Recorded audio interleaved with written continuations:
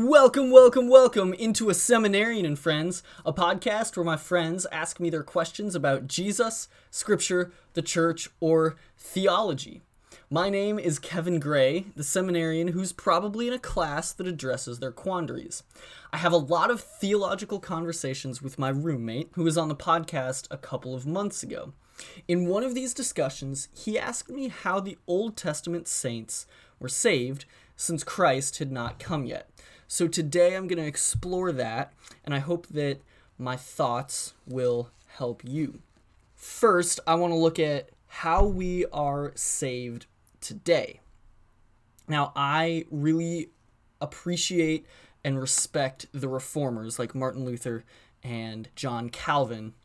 And one of the things that came out of the Reformation 500 years ago were the five solas. So I'm going to use that as the first model to understand how we get saved today. So following their thoughts, we are saved by grace alone, through faith alone, in Christ alone, as revealed by Scripture alone, God's Word alone, for the glory of God alone. Now, because we believe that Scripture, God's Word, the Bible, is sufficient, I want to propose a few sections that Scripture has put forth summarizing the process of salvation. The Bible is not a systematic theology in salvation. You can find those. I have a lot of really good ones. Wayne Grudem's systematic theology, super helpful. John Calvin talks a lot about justification. Reformed Dogmatics by Herman Bavinck is this 4-volume set that I loved as I read through it this past year. So many other resources. Scripture is not that way, but it does have some passages that talk about what God has done in saving his people. Those include, but are not limited to, 1 Corinthians 15, Acts 2, 24 through 40, Luke 24, 44 through 47, and John 3. Just to name a few for you to go back for your own personal study and see the glory of God's work in history. This podcast, however, we are going to read a couple of chapters in Romans. Now, Paul, the Apostle Paul, wrote this letter to a church in Rome in the 1st century AD. He had never been there. He hadn't established it. He didn't know these people, which makes this letter stand out a little bit from his other letters. But he was writing to them, trying to help them understand the nature of Christ and his work and what it means for them. So we're going to, like I said, we're going to look at 2 chapters today, starting in Romans 3. So if you have your Bible with you, turn with me to Romans 3, and I'm going to read. It starts like this. Then what advantage has the Jew? Or what is the value of circumcision? Much in every way. To begin with, the Jews were entrusted with the oracles of God. What if some were unfaithful? Does their faithlessness nullify the faithfulness of God? By no means. Let God be true, though everyone were a liar. As it is written, that you may be justified in your words and prevail when you are judged. But if our unrighteousness serves to show the righteousness of God, what shall we say? That God is unrighteous to inflict wrath on us? I speak in a human way. By no means, for then how could God judge the world?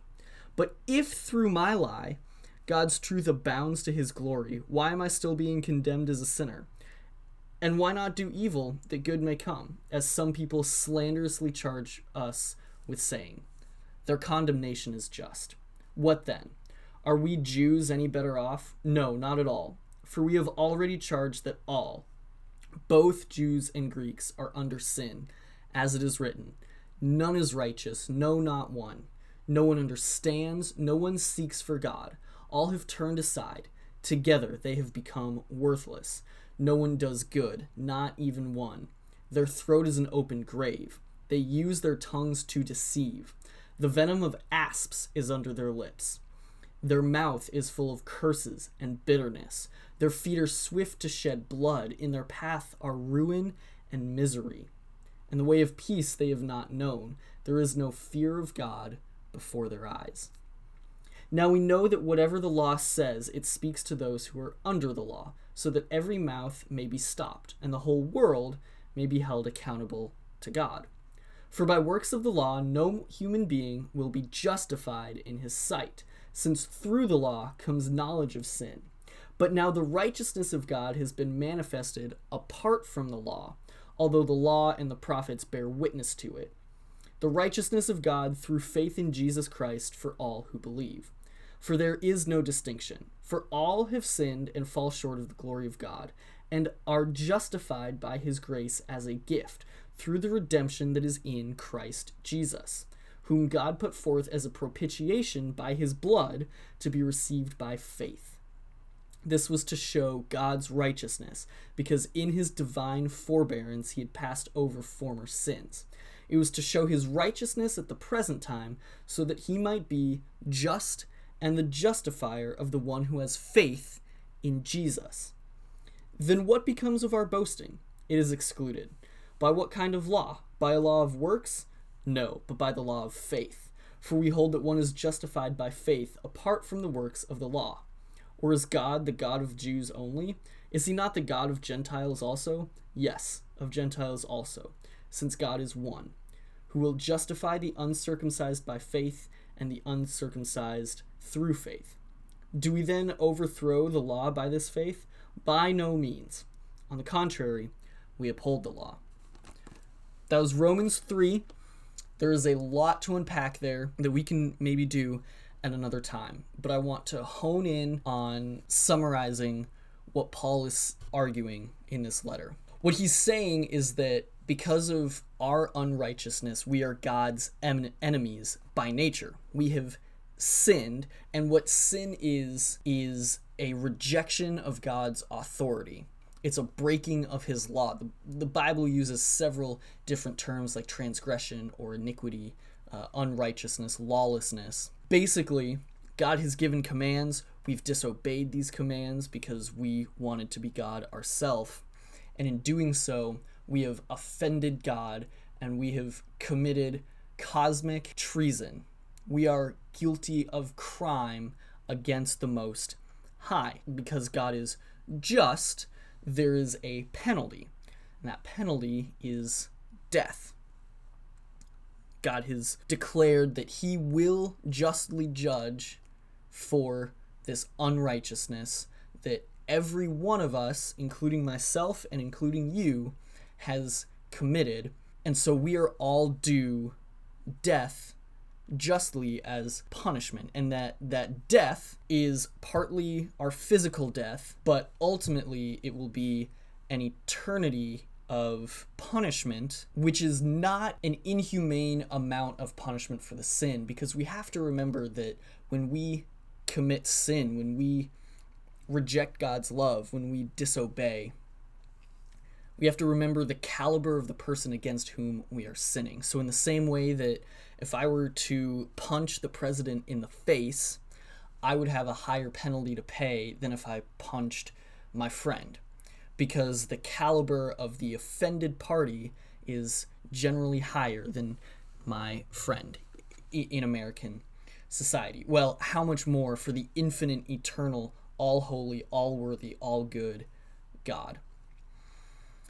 However, Jesus, who is himself God, was born in human likeness, and he died to pay this penalty of death so that we don't have to.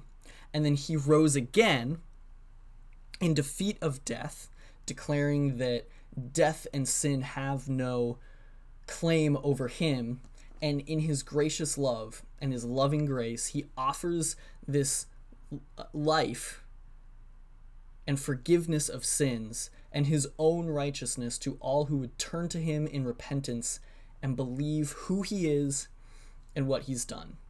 So, to answer the question, how are we saved today? We are saved from our sins and the wrath that God justly has against us for our sins by turning and trusting in Jesus, both in who he is and in what he has done on our behalf.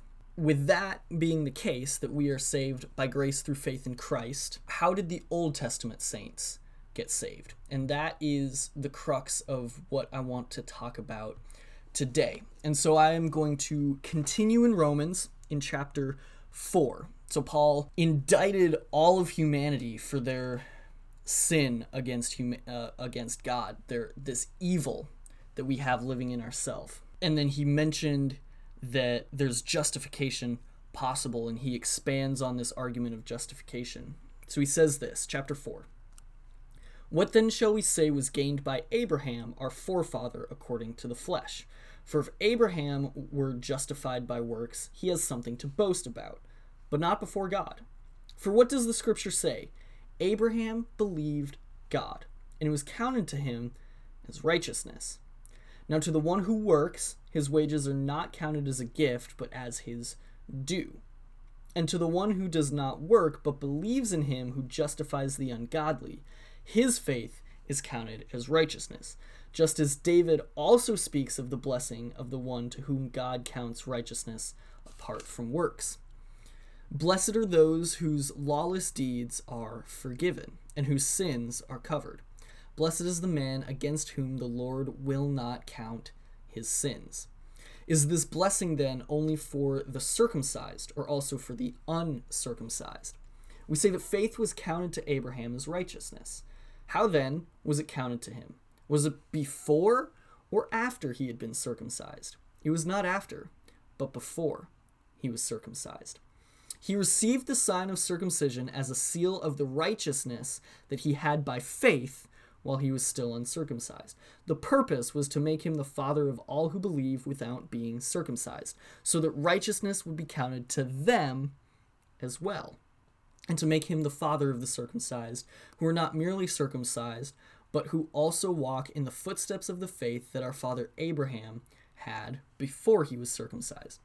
For the promise to Abraham and his offspring that he would be the heir of the world did not come through the law, but through the righteousness of faith. For if it is the adherents of the law who are to be the heirs, faith is null, and the promise is void. For the law brings wrath, but where there is no law, there is no transgression. That is why it depends on faith, in order that the promise may rest on grace and be guaranteed to all his offspring, not only to the adherent of the law, but also to the one who shares the faith of Abraham, who is the father of us all. As it is written, I have made you the father of many nations, in the presence of the God in whom he believed, who gives life to the dead and calls into existence the things that do not exist. In hope he believed against hope that he should become the father of many nations, as he had been told, so shall your offspring be. He did not weaken in faith when he considered his own body, which was as good as dead, since he was about 100 years old, or when he considered the barrenness of Sarah's womb.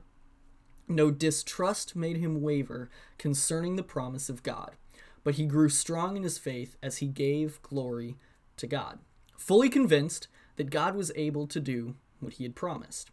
That is why his faith was counted to him as righteousness. But the words "it was counted to him" were not written for his sake alone, but for ours also. It will be counted to us who believe in him, who raised from the dead Jesus our Lord, who was delivered up for our trespasses and raised for our justification. Again, there is a ton to unpack there. If you're unfamiliar with circumcision or Abraham, I encourage you to go figure that stuff out on your own time, or you can ask me about it and we can explore it more on this podcast. What I want to highlight are the words grace, which Paul said, and faith, which Paul said. And then I want to hone in on this verse. Abraham believed God, and it was counted to him as righteousness. So the reason righteousness matters is because in a legal sense, God is judge, right? And when we sinned, we committed crime against him, and he has the authority to execute judgment based on the legal standing of unrighteousness that we bear. Okay? If he ignores that we are unrighteous and sweeps our sins under the cosmic rug, then the righteous judge is no longer just. So something has to happen within us for us to be made right with God. We need to lose this standing of being unrighteous through our sin against God. And what Paul is saying here is that faith is like the mechanism through which God changes our status from unrighteous to righteous, so that we no longer are due death as penalty for our sin because we stand righteous as if we had never sinned before. This is the definition of justification: to be declared right, to be declared just, to be declared righteous. God, through our faith, declares that we are right. And it's because of Jesus that that happens. And I'll get to that in a second. But again, I want to look at this verse. Abraham believed God, and it was counted to him as righteousness. There is a Christian rapper group called Beautiful Eulogy. They have this one song where a guest preacher comes in and talks about authentic faith. And in it, he has this great line. He says, faith is not simply believing in God, but believing God. And there's scriptural basis for this. James talks about even the demons believe that God exists and shudder. So it's saving faith is not where you mentally agree that God exists and it doesn't change you and you don't do anything about it. Instead, believing God is what matters. And the nature of believing God is that you take him at his word, so that you trust him, and then you live out as best as you can what he says. For example, believing God is not simply agreeing that God exists, but trusting that he is good and right. Or believing in God is just saying, yeah, there's a higher power, and he probably created the world. But believing God is listening to what he has spoken and the promises that he has made, and putting all our faith and hope and trust in that. So we actively trust and rest in and live our lives as if it's true that what God has promised will come to pass. Now, Scripture has many, many promises, and I've listed some of them on there. One of them is that if you turn to Christ, Jesus Christ, and ask him to forgive your sins, he will do it. That is a promise. And if you believe that, if you trust that, then you are saved. So it's more than just agreeing that God exists. It's living your life in a way that you are relying on God to do what you cannot do, and you are trusting that who he says he is who he is, and what he's done is what he's done, and that his promises to you are true, and putting all your hope in that. So through that faith, God justified and said, you are righteous. It is as if you have never sinned, and instead you are perfectly just, you are holy, you are right with me, and it's through believing God, trusting his promises, that Abraham was counted righteous. And it's the same for us today. So let me give you some promises that God has made. There are a bunch of them, but let me just give you a few. In Genesis 3:15, if you've been listening to this podcast for a while now, you have heard me mention Genesis 3:15 quite a bit. In it, God promises that a serpent slayer would come, that he would raise up a serpent slayer to crush the head of the serpent while his heel was bruised. And so to believe God and trust in that promise, many Old Testament saints believed that, like God said, he would raise up this serpent slayer who would end the curse. Another promise was that God would raise a prophet like Moses. This is found in Deuteronomy 18. That God would raise up someone to be very similar to Moses in that he would cut a covenant with his people and he would do miracles and signs and be a mediator between the people and God. And so people, in light of the Genesis 3:15 promise and in light of this promise, continued to trust that God would do that and keep searching for who this person would be and follow him.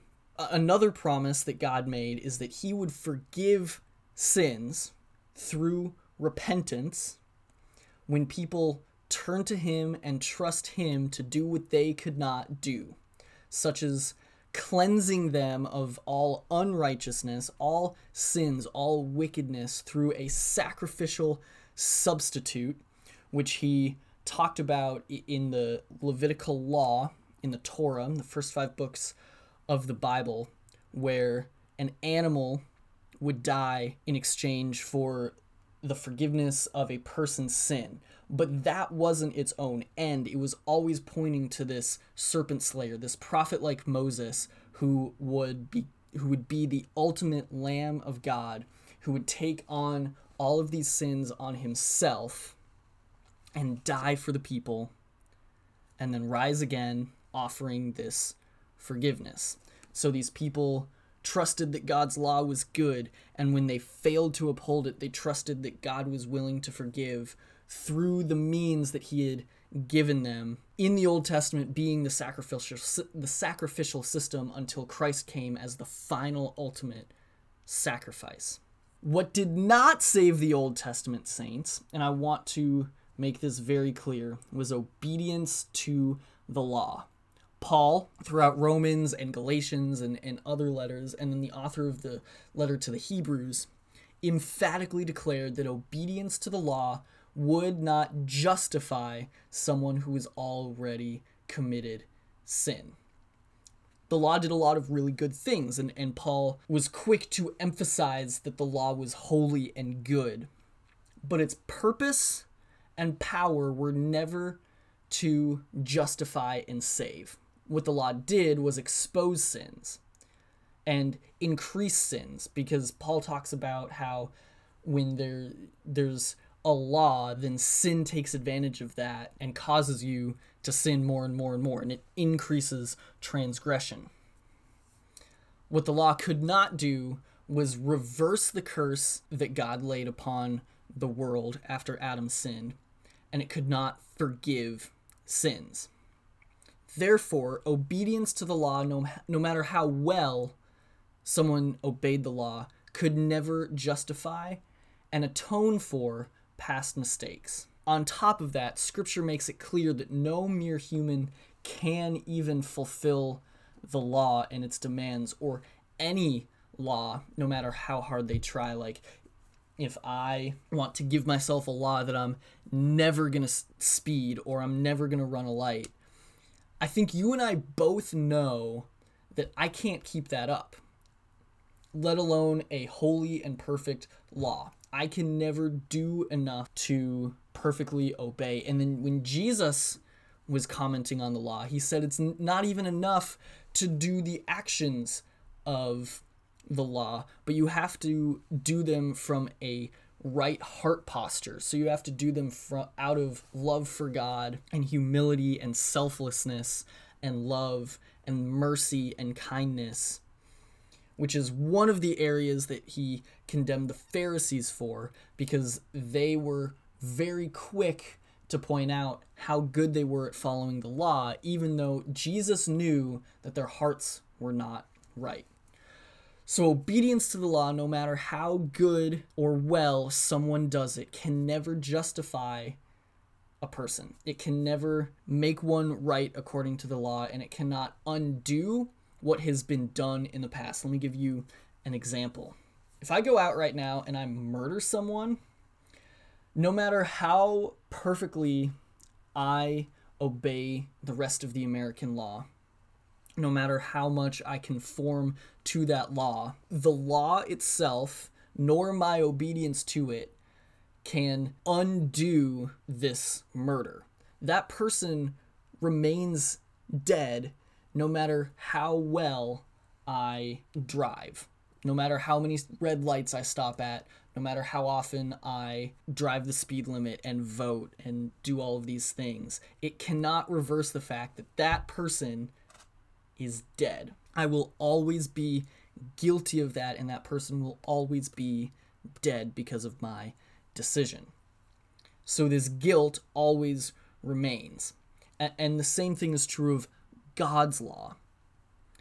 Because Adam sinned, and he was representing us, so when he sinned, it was as if all of us had sinned at the same time. So we bear guilt, and then our nature is corrupt, so that all that we do constantly and want to do is evil continually. But again, I've said this before, instead, Jesus came apart from the guilt and the corruption of Adam's sin. So he was like a new Adam, a new representative for the human race. He came bearing the original innocence that Adam had but lost and gave away when he sinned against God in the garden. And amazingly and thankfully, Jesus maintained this innocence and fulfilled the law on our behalf. So he perfectly conformed to the law. Everything in his entire life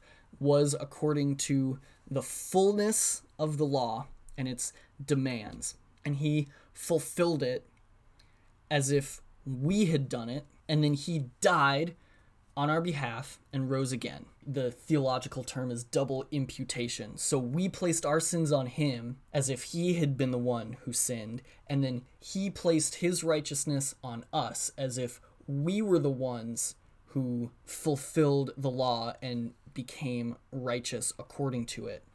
When he was hanging on the cross, Scripture says that he became sin. In this exchange, after Jesus rose from the dead, declaring that sin and death have no power over him, we stand righteous because of Jesus. His blood has cleansed us of all sin, and we stand righteous apart from the law. This is grace, because we didn't earn it. We couldn't do it. But God in Jesus gave it to us freely as a gift. Not because we earned it, not because we deserve it, not according to our own merits, but because God is gracious.